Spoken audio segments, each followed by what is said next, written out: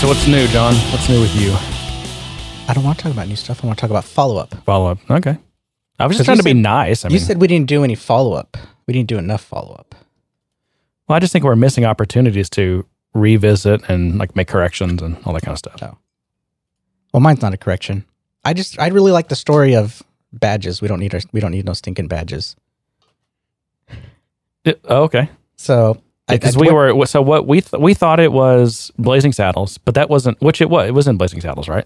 It was, but it was a parody or callback to an earlier movie that came out in 1948. Apparently, and that movie was based on a book, and the book was called "The Treasure of Sierra Madre," whatever that means. And the original quote came from. Here's the lines that set that up. And this was in the book, the novel, so I can't read it because the novel actually curses. But it says, if you are the police, where are your badges? Let's see them. And then the guy goes, badges? To X with badges. We have no badges. In fact, we don't need badges. I don't have to show you any stinking badges. I can't go any. It's a curse word laden sentence in the book. Last week we got the actual audio clip from the movie, and this week we get a live rendering from John DeSantiago.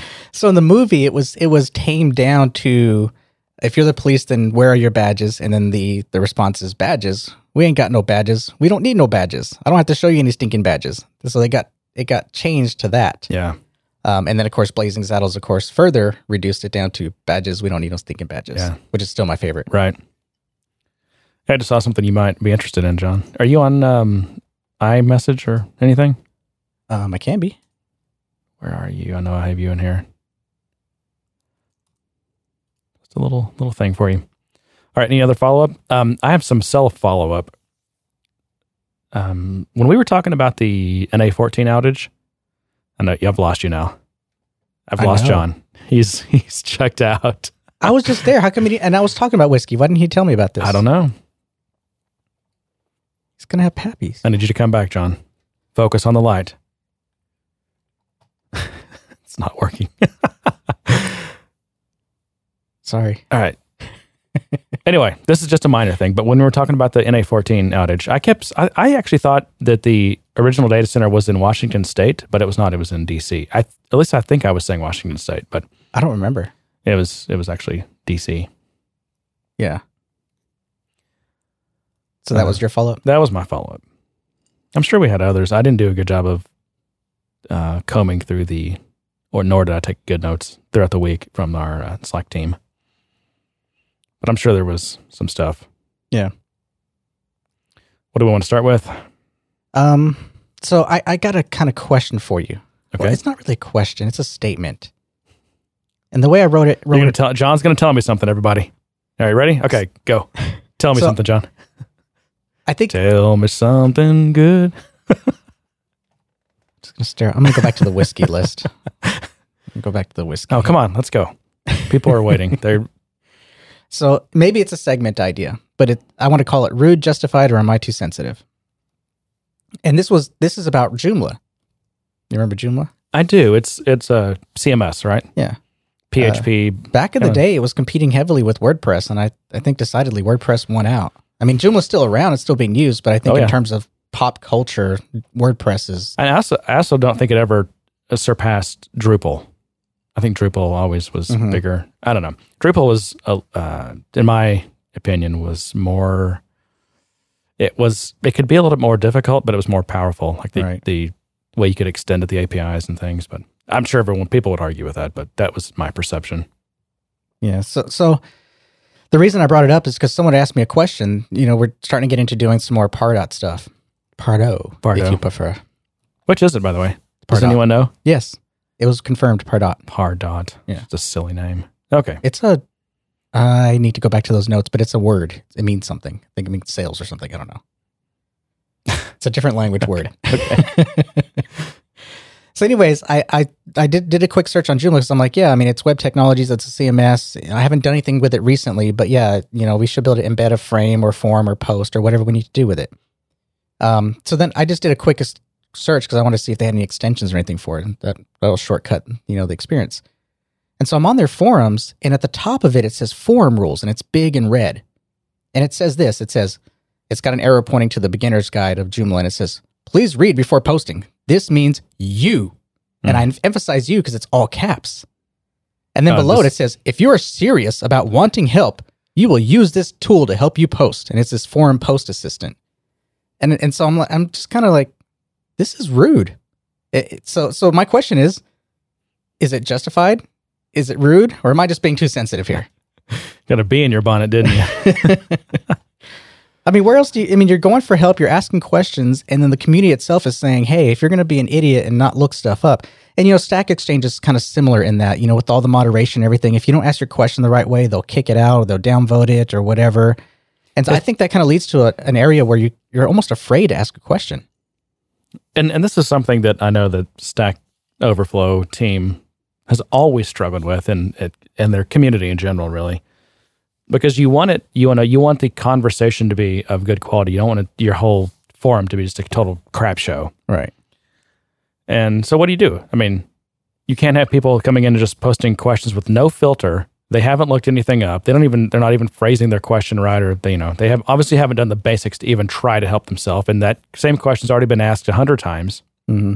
They simply just haven't Googled it, But on the other hand, you don't want people to be so scared to post, like you just said, that people with actually really good questions are just scared to post because everyone has inferiority complex or whatever. It's hard. It's tough. I mean, I think Stack Overflow does a pretty good job. I think so. They let you post as long as you have enough. There's some minimum number of points, but you can ask a question. It might pretty quickly get closed down because it's a duplicate, or people might jump in and fix your question and edit it, and whatever that happens. I mean, the moderation is really good with that. So yeah, I just thought I'd bring it up because I wasn't sure how to take that. Do you have a quick answer? Do you think it's rude, justified, or I'm just too sensitive? I see why that kind of bothered you. It is a little bothering, but I think you're being a little picky. Just ask your damn question and get on with it. Don't be so sensitive, John. So I'm too sensitive. Is that not a safe space for you, that site, John? Do we need a trigger warning for John? It did trigger. And yeah. No. I do get sensitive about wording and things like that, especially when things are all caps at me. You got to be sensitive to you too. You had a big deal about people who sent emails. I think it was you that were all in all caps. Like it was just their default. For some reason, they sent emails in all caps. Maybe it was you. Well, that's just. People still do that. That's unbelievable. It's rude, right? That's yelling. It is. And it's not. I don't care about the yelling thing. It's just hard to read, and it shows a level of just tone deafness. Yeah. Of someone. How could you possibly do this and think that looks right? Maybe they have poor eyesight and they like all the all caps because it's easier to read. That's the funny part about it is that it's not easier to read. I mean, the overall the letters may be bigger, but they're actually harder for your brain to chop them up into words and sentences. Yeah. I feel the same way about sites that use all caps for titles and things like that. I mean, there is a place in stylizing small phrases, right, with all caps. And there's the small caps thing. That's another thing, right, where they're all caps, but the capitalized ones are actually a little taller. I mean, but that's, if you're not an artist, then probably don't even do that. All right. Well, enough of that. Do you want to get into this whole Google Oracle thing? Because you, as soon as you heard about it, when I said that's huge. It is huge. Although I'm not sure how much our audience would care about it, but we can talk about it a little bit. I mean, do you want me to? Yeah. Lead it? Okay. So there's been a fairly long-standing lawsuit against Google from Oracle. Right. So Oracle has been suing Google. It all goes back to Android and the fact that Android is based on Java. It's not Java technically. It's similar to Java. I mean, it's the language, like I guess, Java, is extremely similar, but the runtime. Is that what you're saying? The runtime like is not a Java VM. It's a Dalvik. They call it Dalvik is the name of the VM. The APIs are extremely similar. In some cases, a lot of cases, just identical. I mean, it's designed to. I mean, you can take. There's a lot of Java code that you could take and probably immediately compile it on Android. Well, if you ask me, and someone said, "Well, what's Android?" and I would say Java.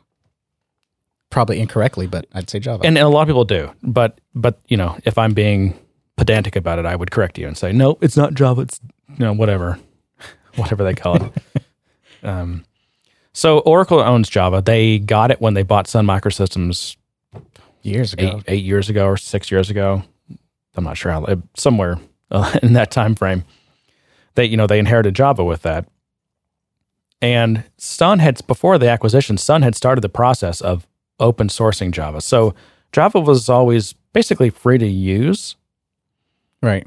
Free to download. I mean, there was a license agreement that I think if you wanted Sun's virtual machine, which is called Hotspot.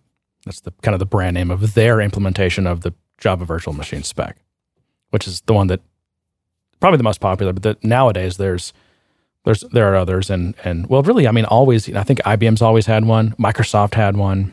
Yeah. There's been Apple. several. There's, I think, Azul. Azul Systems has, a high performance, virtual machine with really specific, runtime properties Right. that are for certain types of tasks and things like that. Different garbage collection and whatever. But Sun had started the process of actually open sourcing.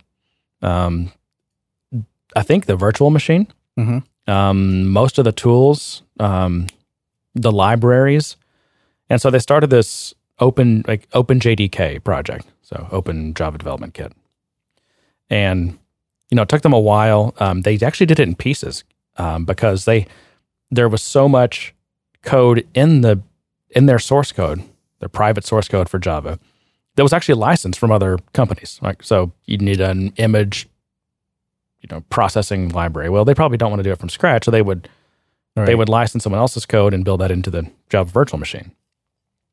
So they had to go through this, painstaking, probably very expensive. Probably one reason why Sun was not making any money and got bought for like $6 billion, which was small considering such a fall from Sun's glory days of the early internet. But they were in that process. They had open sourced a lot of it. And at this point, now, I mean, I think for a long time now, OpenJDK has been pretty much, I don't want to say done, but I mean, you can, for a long time now, OpenJDK has been a complete implementation, virtual machine, right, of Java. And a lot of people use it. Oracle still releases, Hotspot, which is not open source, I don't think. And the one that most people have on their computers it's probably Oracle's Hotspot. That's what I have. I also have OpenJDK, but I generally don't use it. Mm-hmm. But on Linux, a lot of times I'll use OpenJDK. So it just kind of depends. On some distributions, it's easier to get one than the other, and I think they're both available via the package repos. So you can kind of get either. But so again, Java. It's copyrighted, but it's open source. I'm not sure exactly what the licensing is on it. Sun's always had this CUDL license. I can't remember what it stands. CDDL. Can't remember what it stands for. But anyway, so basically, that's kind of just some background there. But basically, what Google did with Android was this is their story, right? They took the Java API, so the packages, the class, or not a subset of Java, the packages, the classes, the methods, the interfaces, all those sorts of things. Not the implementation, just the interfaces, just the API. Right. And they basically re-implemented their own, quote, Java, but it's not really called Java, I guess. And that's that was what Android was based on. And technically, there should be nothing against the law about this. I mean, I think since 1992, there was like a landmark decision that computer interfaces are not I guess copyrightable. Is it copyright or is it? Yeah, it's copyright. It'd be copyright, yeah. Your interface can't be a specification that can be copyrighted, and you can't prevent other people from making the same interface. The implementation, though, you can, right? So, the fact that the string class has 52 methods is not something you can copyright, but the implementation behind that is copyrightable, the code that implements that interface. But, Google's argument this whole time has been that, well, we didn't, we just copied the interface. We didn't actually copy the source code, the implementation. Right. Now, there are examples in Android, and this has come up in the court discovery process, of literally copy and paste implementation from some of the Java source code. So there are some examples. But is that true copy and paste, or is it just that was the most optimal way of implementing that? Even defenders of Google admit that those certain bits were copy and paste. But I think overall, though, I think that like the vast majority of it was not copied. Oracle's also got this thing they call TCK. It's the Test Compatibility Kit. What that's for is if you want to, say, create your own Java virtual machine for, the stamp. You're going to run Java on it. You're going to create your own virtual machine. You can implement Java. I mean, because they, again, Java's actually a language and a platform with a specification. Imagine that. And you can implement that specification and run on whatever weird hardware you have, some processor or whatever, some screwball phone. You can implement it on whatever you want. Imagine if you want to call that Java, so there are some bits here, right? There's some aspects. If you want to call something Java, you actually have to license the TCK. You have to run the TCK on your implementation, and it has to, which is, again, it's like thousands of tests and all kinds of stuff. And, so in licensing the TCK involves, that's a fee, right? Mm-hmm. So you have to pay Oracle a fee for that. But then you have to, your system has to pass the TCK, and then you can call it Java. You can actually say this is a Java implementation. But if you don't license the TCK, if it doesn't pass, you can't call it Java. Well, Google talked about internally, these emails got surfaced. They discussed should we license or Java from Google, and it's kind of damning because basically the conclusion of this email thread is, well, we probably should license this from Oracle, but we're not going to. But I don't really think that's damning because whoever made that conclusion, I mean, that doesn't mean they were right just because that's what they thought. I mean, They're not the judge, right? That was just their opinion. But since they don't call it Java, and they don't give a crap if it passes the TCK, and they didn't, for the most part, copy the source code, then they shouldn't have to license anything. And Oracle, some people think Oracle's just been a big bully, right? They sued, this long-standing lawsuit's been going on for years. I think it has had a chilling effect to some degree. I mean, because if Oracle were to win this, that would have disastrous ripple effects through all over the world. I mean, I was going to say just the software ecosystem, but I mean, it just on the open source community alone. What business is not affected by software, or is using different software that is either Java or something similar where they took an API and re-implemented it or what? I mean, this is just everywhere, right? This would be disastrous. Again, not just for the Android ecosystem and Google, but just for all industries. I mean, imagine just within the Android ecosystem, you've got. It's not just Google that, okay, what is Google going to pay $9 billion? I mean, I guess, they probably can pay $9 billion. Yeah. I don't know how much cash they have, but I'm sure it's plenty. But Oracle could have gone after Android phone makers because they are illegally installing basically a stolen operating system. They could go after people writing software for Android phones. And in fact, just because Oracle lost this round. I mean, I think there can be more appeals, and there probably will be. But just because they lost this round, and even if they ultimately do lose, they can still go after these other aspects of levels of the Android ecosystem. Why would you not go after these giant phone makers? Yeah, that's still a possibility here. So this is not done. This is not a done deal. Right. But I mean, it's $9 billion. It's a huge number to me. Yeah, it is. I mean, it's giant, right? So, but it's not the money though, right? It's really about the ramifications of if it were to proceed and all those kind of things about that you mentioned in terms of the copyright laws. What I think is the open source community, because this really was done based on open source technologies. You mean Android? Right. Yeah. Well, Android is open source. Is that what you mean? Well, they took the open source Java, No, they did not. the interfaces. Well, yeah, but that's right. Interfaces are published in documentation, right? So they're not even. They don't even, I mean, even before Java was open source, you still could look at the documentation and see all the interfaces. I mean, the interfaces were actually part of the Java spec, so wasn't necessarily open source at the time. So the argument of the code that they kind of copied and pasted wasn't open source code. That was an argument that was not open source. Okay. Yeah. I was under the impression that the code that they did have, they said was open source. Or it might have been a situation where the source was available because OpenJDK was already in process. The source was available, but that doesn't mean you have a license to copy it. There's a difference. And that gets into what open source means. For example, I mean, there's been a lot of criticism of Google for years now with Android that they call it open source. Mm-hmm. But, and this was early on, I don't know if this is still the case, but it really wasn't an open source model. So they would go back to the Google headquarters in Mountain View and work on the next version of Android, Cupcake or whatever. I'm trying to think what the earlier ones.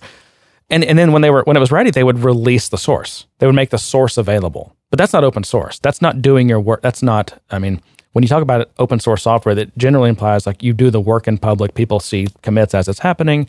Nowadays, pull requests should be at least entertained. Issues can be filed as things go along, all that kind of stuff. If you just, once you're done, dump the source out. Well, okay, you've made the source available, but that's, and that might have an Apache license or a GPL license, which you can go and do something with that. But it's still, and some people think that makes it open source. Well, again, that depends on what you think open source is. But certainly, they didn't follow the open development model of open source. They might now. They might be better at it. I don't know.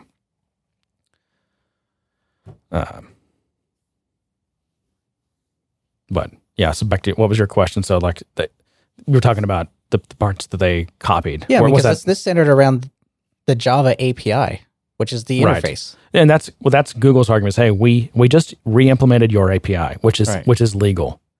Now Oracle's argument not only did Oracle argue that there were some parts of the implementation that were copied, but Oracle argued that they didn't have a right to re-implement the API, which again, that kind of would have been an overturn of existing precedent, and in the American legal system, precedent or precedence is huge.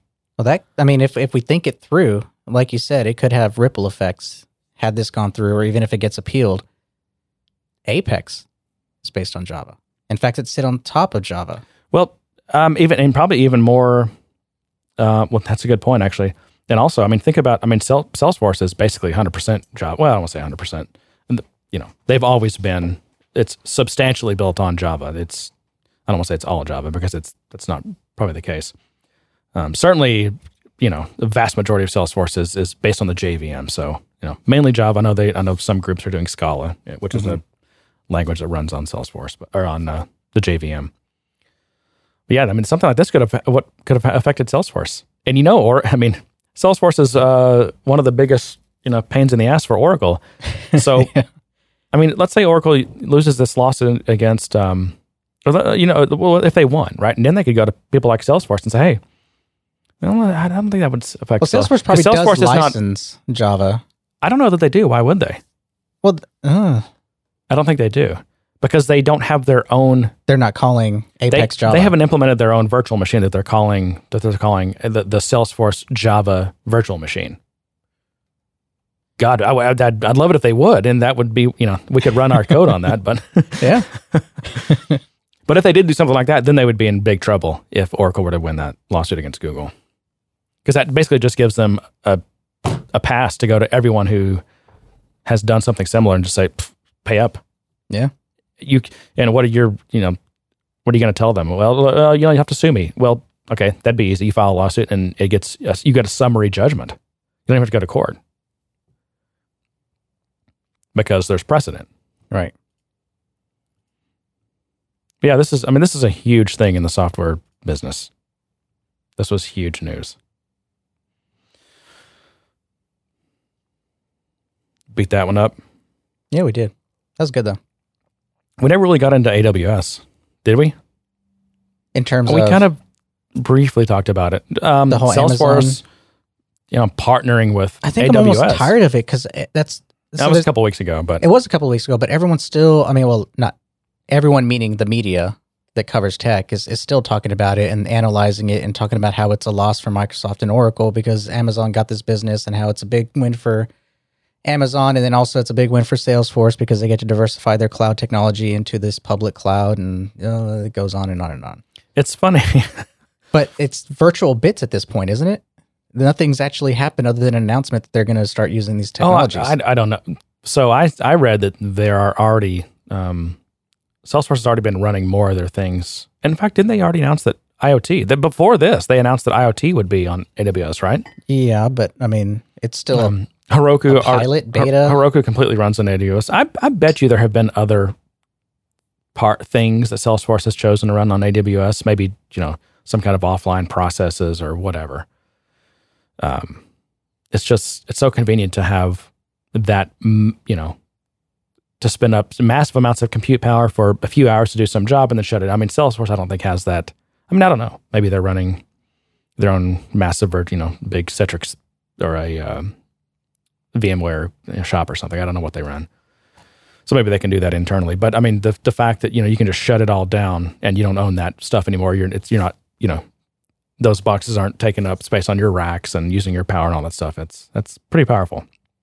It is, but now you're beholden to the Amazon pricing model. I'm assuming they have some really good contracts. Oh yeah, absolutely. This is all contracted out. It's just like the people that own this floor here. I mean, they have a 15-year lease. You don't go into something like that and sign a year-to-year contract and be stuck with them.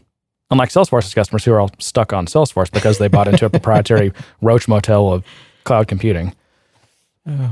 But you don't have to deal with managing your own cloud system. You don't have to deal with managing your own application architecture. I just have to deal with managing Salesforce now. 40% price increases, up performance that goes up and down all the time, and I don't get any answers to. I don't know anything about it. I just know that some days I can get a bunch of work done, and some days I actually can't get much done. Yeah, that's what I have to deal with now. Of course, now we have to think back in time because our internet's been kind of crappy here in this office. So, was it Salesforce or was it our internet? Well, I always have a monitoring thing going on that I can look if something's going slow. I'll immediately look at that and see if I've got latency issues or whatever. Mm-hmm. But like today, you said you noticed the internet was kind of messing up, and I was like, you know what? I would have no idea because I'm working on a mobile app that's running completely on my computer, and I really don't care if the internet is a little bit slow right now. It's nice. Well, you're building a mobile app that you weren't. Well, for this particular module, you didn't have it connected to anything. Right. Yeah. But you had that option. You could virtualize your whole data model locally. Right. And that's what I was doing. I stubbed out the API calls, and I'm just, I'm coding things up, testing, compiling, refreshing. Which sounds so fun. It's really, I mean, I've gotten so much today, so much done today. Yeah. Just very, you can iterate. Yeah. Fast. Iterate.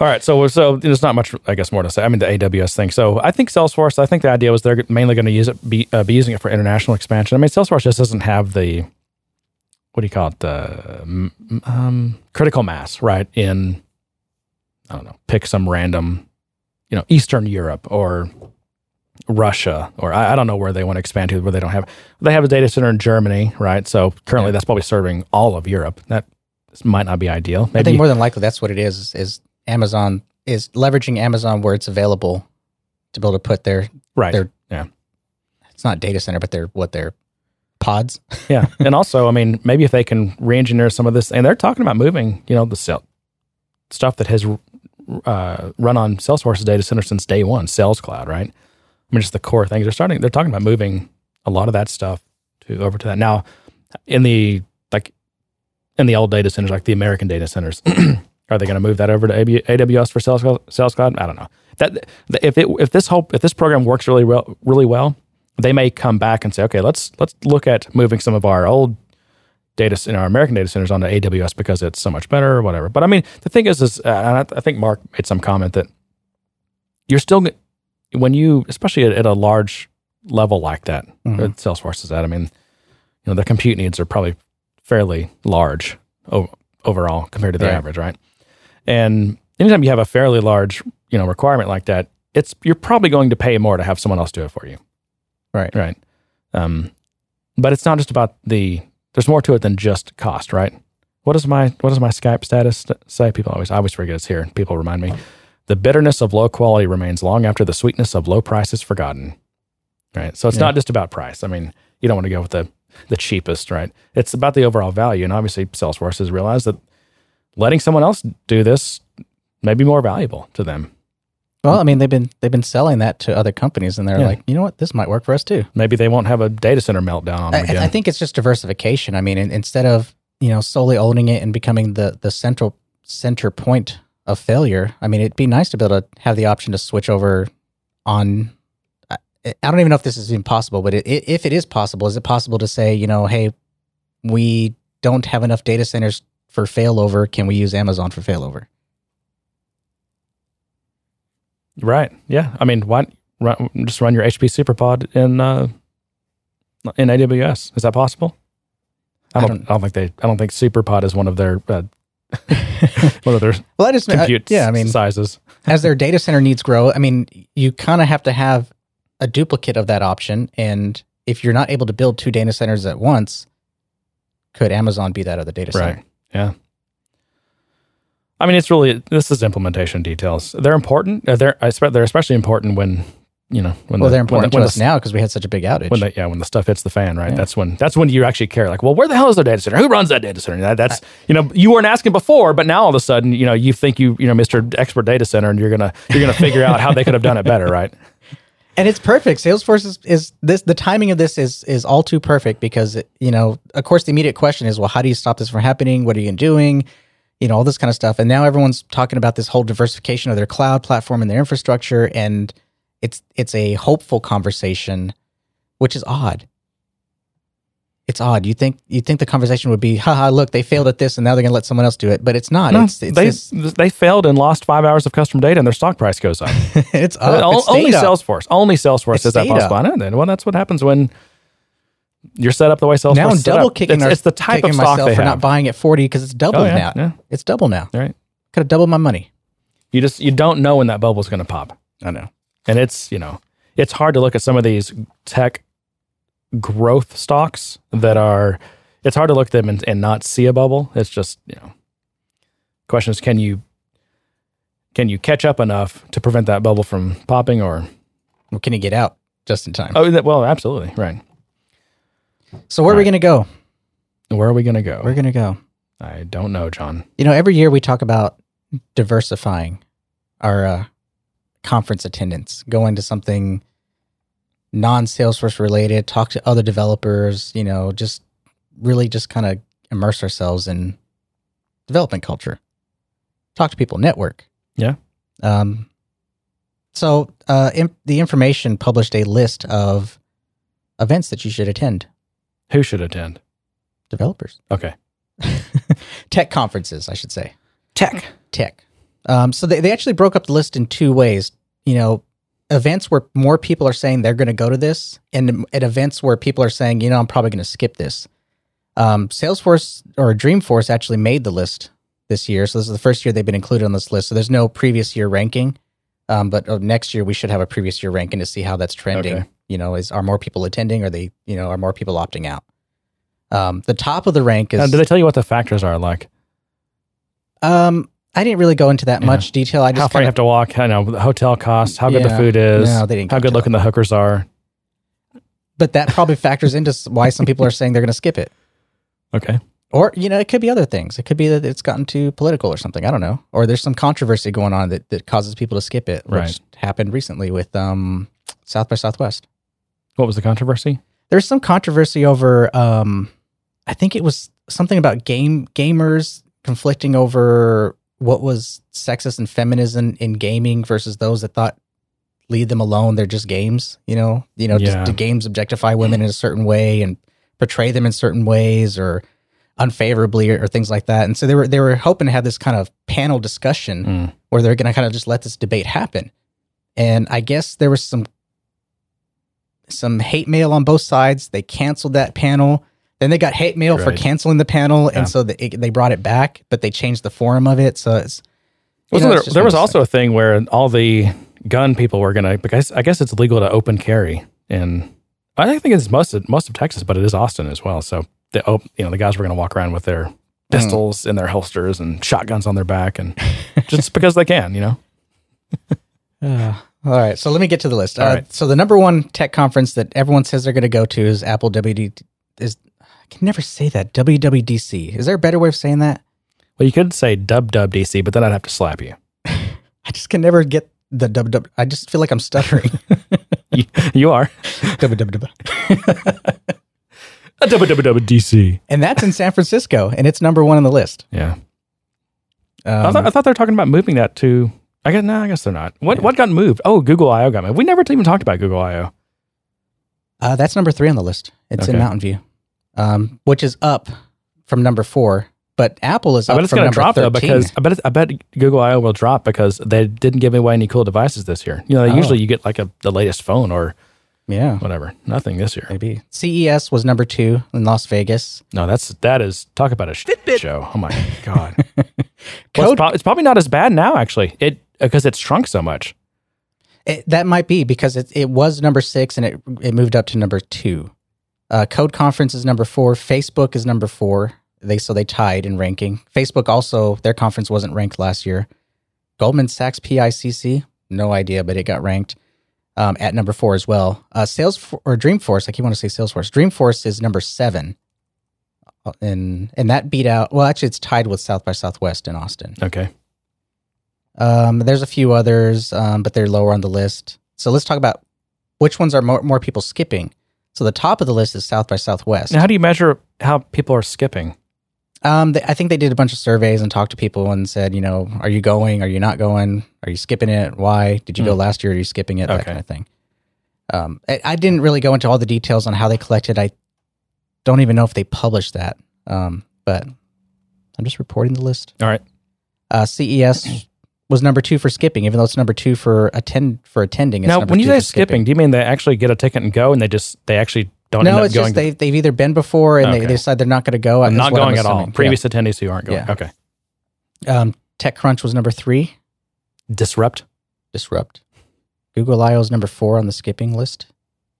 Web Summit, I don't think I've heard of that one. I mean, this doesn't make sense. Like, the biggest conference is obviously also going to have the biggest number of skips. I mean, if you only have 2,000 people going to your conference, how many skips can you possibly have? I think it's not so much about skipping, but the ranking. So I guess if they can trend this over time and they can do a survey every year and trend it, they can see, how it's, any changes they made, how that affects the attendance and all those kind of things. This is fairly new to them, I think. I think 2015 might have been the first time they did this. So, over time, I think the rankings will get better. Yeah. But Salesforce or Dreamforce on this ranks number 7. Oracle Open World was number 6. So more people skip Open World than Dreamforce? Right. Okay. Is Java 1 on there? No. I think that's because Java 1 is now, it's at the same time. It's kind of part of Open World. So I think they just group it all into Open World, I guess. And it's interesting because Apple is number 7 as well. You mean in skips? WWDC? WWDC. I'm gonna make an effort to say it. WWDC. There you go, John. You can do it. I can form words. Yeah. Hooked on Phonics worked for me. John's hooked on Phonics. So you're right. I mean, depending on the number of attendees and things like that, the kind of those people that are going to go and skip. I know you and I debated Dreamforce, and we're still debating Dreamforce in terms of attendance. I'm pretty sure I'm going. I still haven't bought a plane ticket. That's kind of, like you said, that's my final commitment to say, yes, I'm definitely going.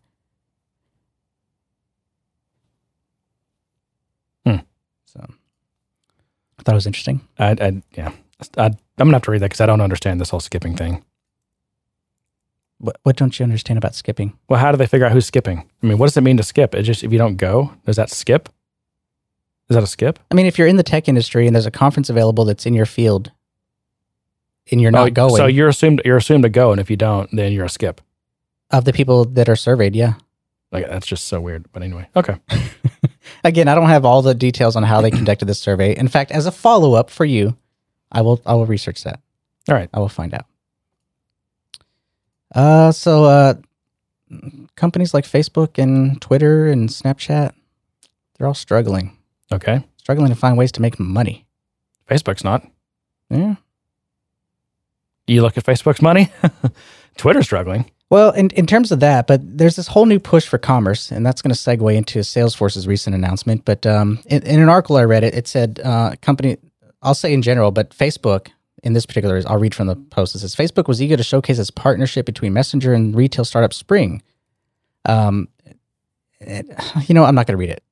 Okay. Essentially, the idea is that they're all trying to get into commerce and trying to get into, being able to buy things within these social media outlets. So actually being able to use your credit card and say, oh, there's an ad for something. Let me buy that right now and click on it.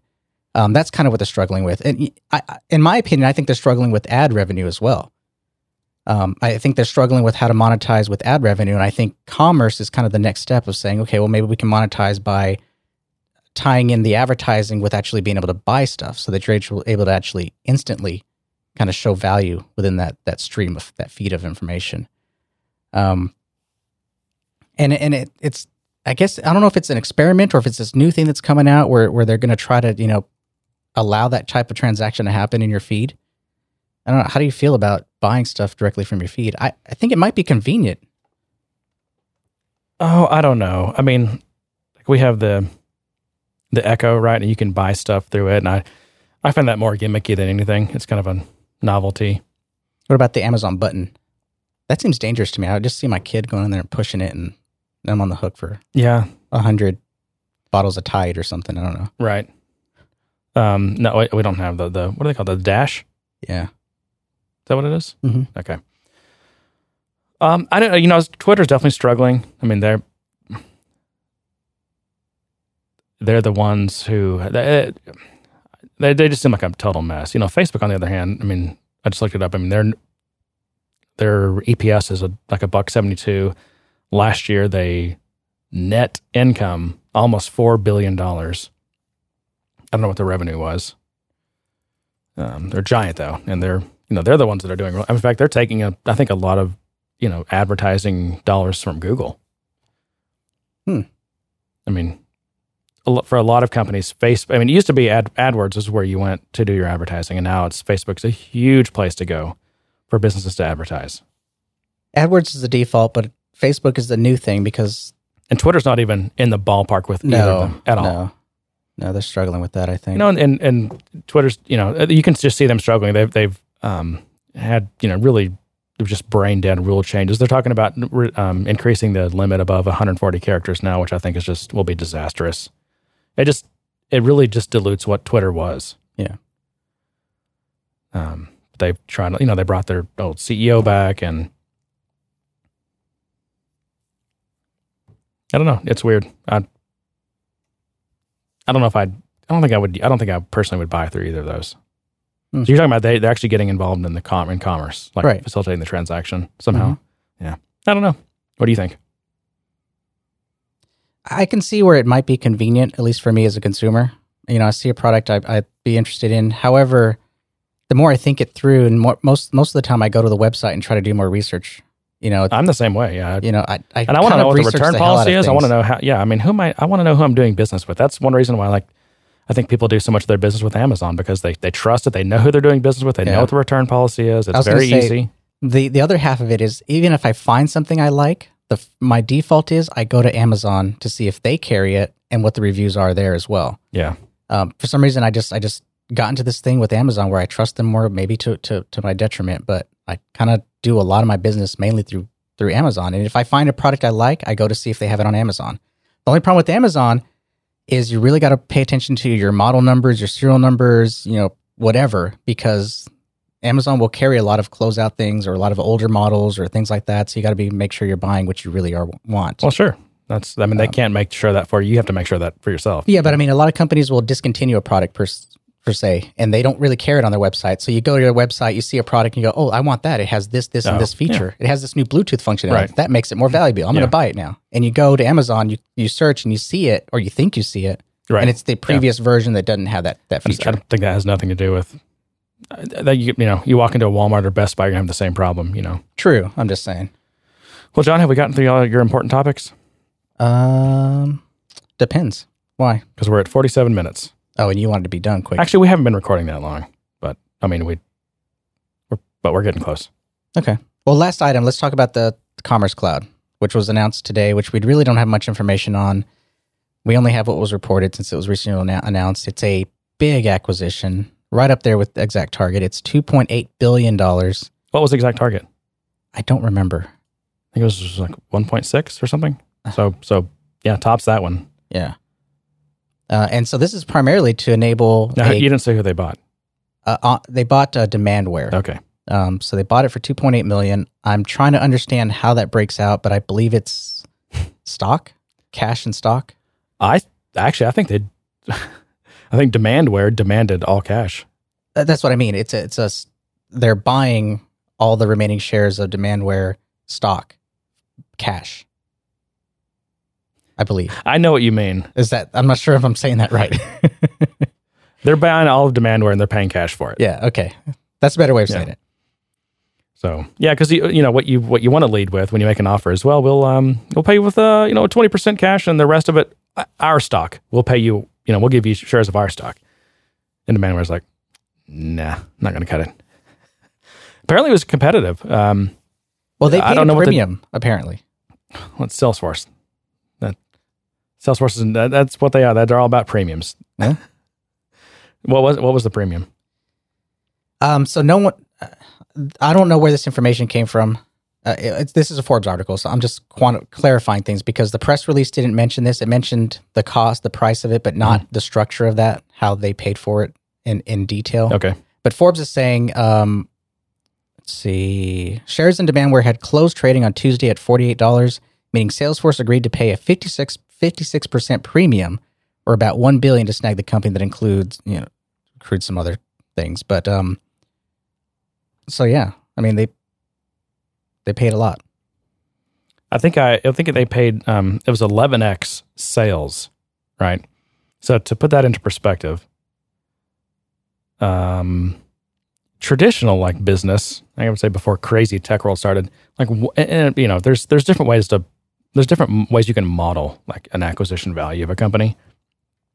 One of them is, there's different ratios, right? So you can look at what are you paying, for, net profit. What are you paying for annual revenue, right? So 1x annual revenue. I've heard 10 times. I remember back in the days I was involved in some deals, and we would model it based on basically net earnings. So 10 times earnings, right? It would be a typical thing.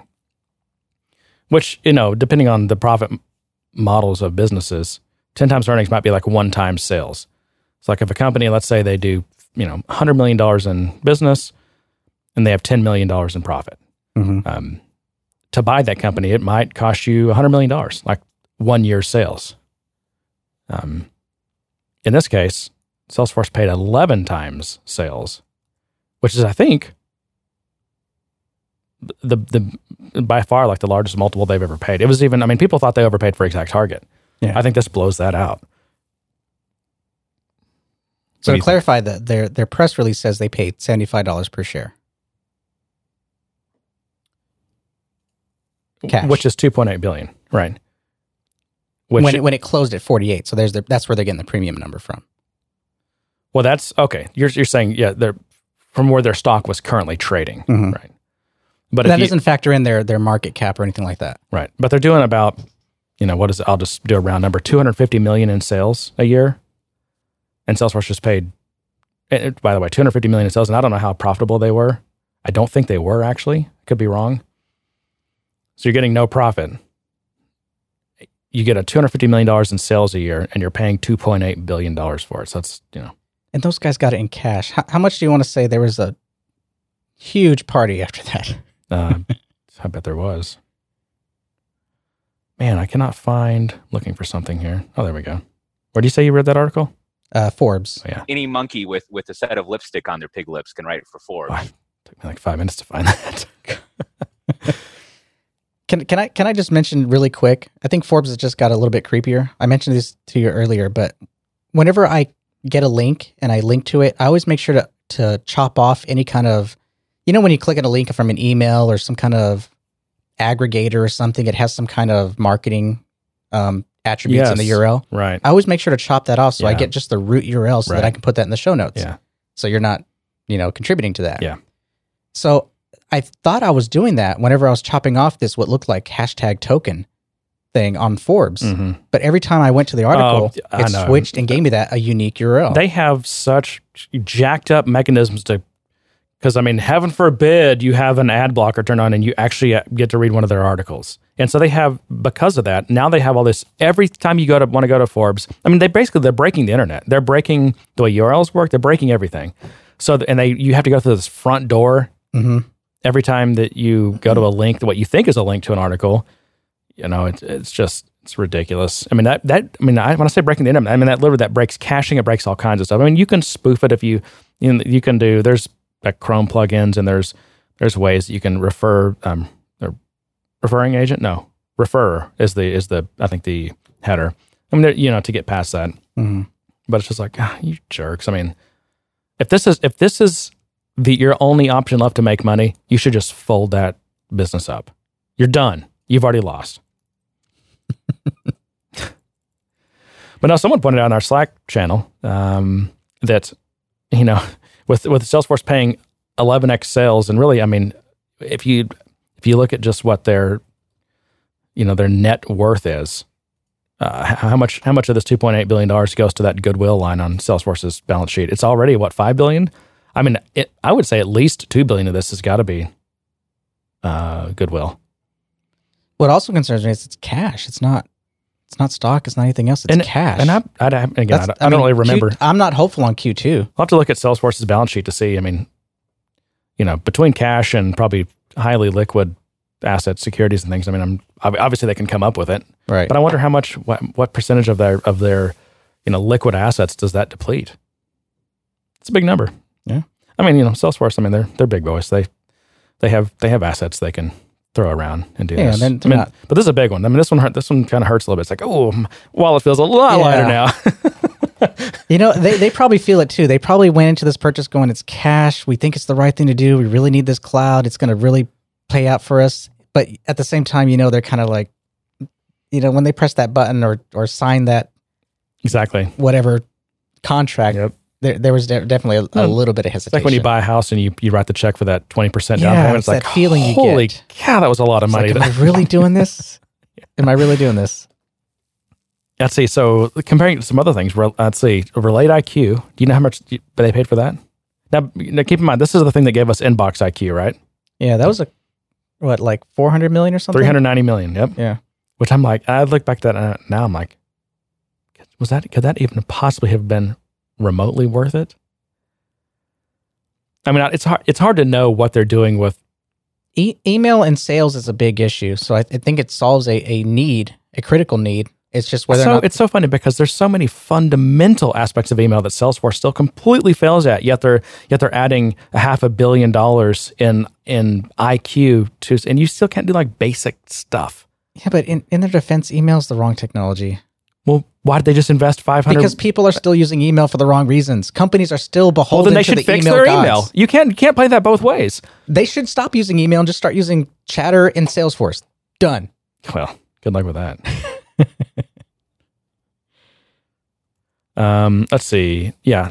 And Relate IQ, 390 million.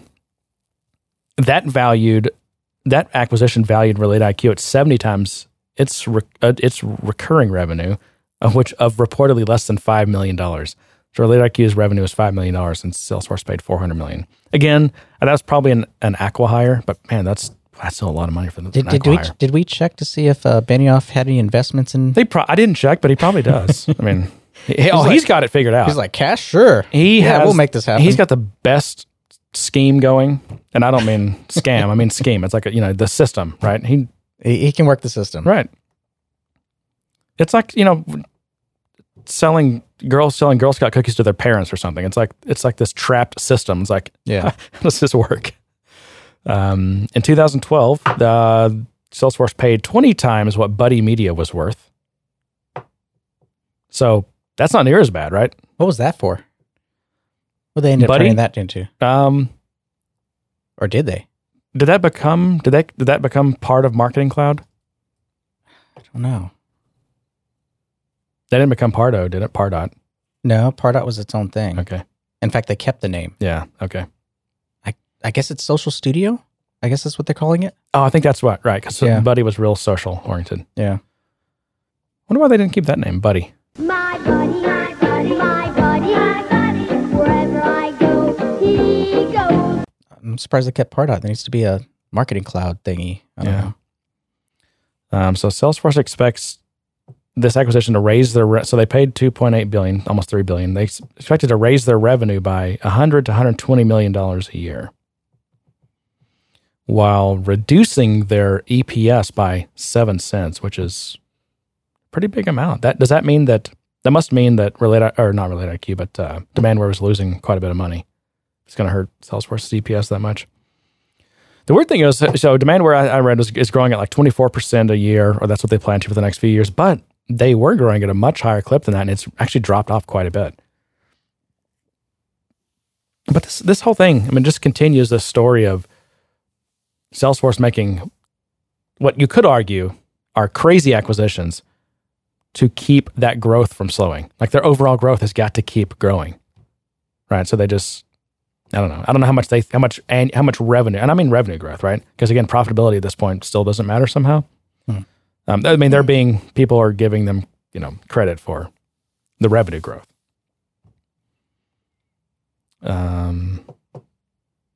So it was interesting. I mean, I think this is important. I mean, just from a business perspective, this Salesforce is getting, the quote to cash. Everyone likes to talk about.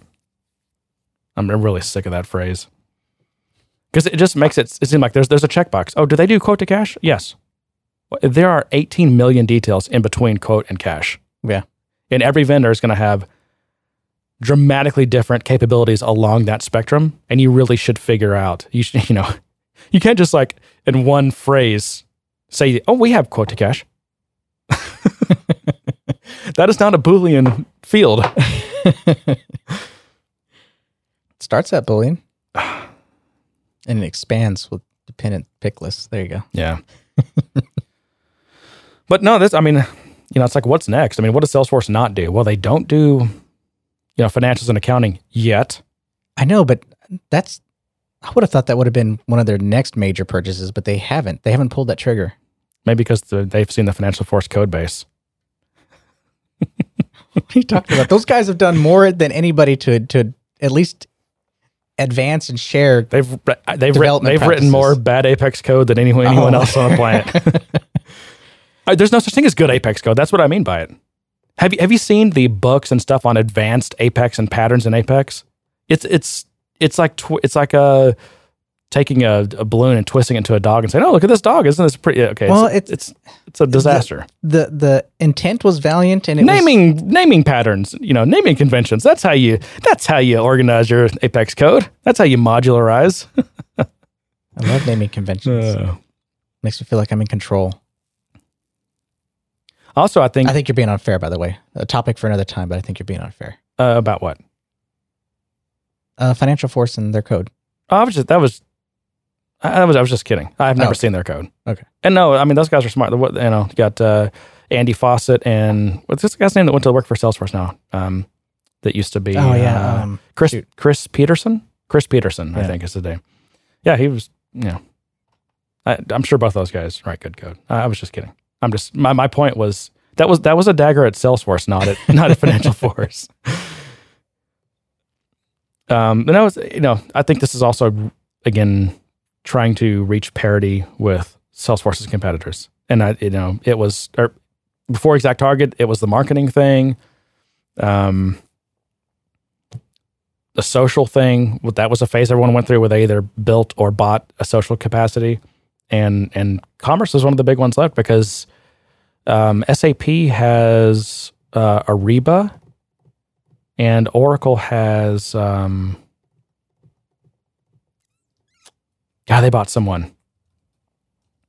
And those were, I believe both those were really big acquisitions, bigger than this one maybe. I'm not sure. But I'm like, I feel like Ariba was giant though. Like that was the huge name in e-commerce. Yeah, I don't know who Oracle bought. It's just Oracle Micros. It was Micros. Was it? Yeah. And I don't know, how much is it? Is this all just like internet e-commerce demandware, or is also like retail? I was getting the sense that a lot of it's like they have retail, a whole retail It doesn't equipment and matter everything. anymore. Retail.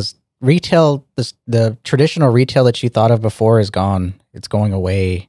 I see so many iPads on retail floors with swipe and all those kind of things. I don't know if it's going away. I mean, It's changing. don't you like when you go to get your growler filled up? They've got that nice little swipe your card, little e-commerce system there. Email you the receipt, all that stuff. I prefer just to tap my phone, be done with it. But that's still point of presence retail, Yeah. e-commerce or commerce. It's not. I guess it's not e-commerce. I mean, I don't know. I guess it's electronics plugged into the wall, but For power only. yeah, well, interwebs. Yeah. All right, John. I am once again, second week in a row. I am really short on time. I barely squeezed this in. Yep. So if the show is not long enough, you can blame Jeremy twice in a row. Sorry. And to that, I say, good day, sir. You get nothing. You lose. Good day, sir. Ready to get started?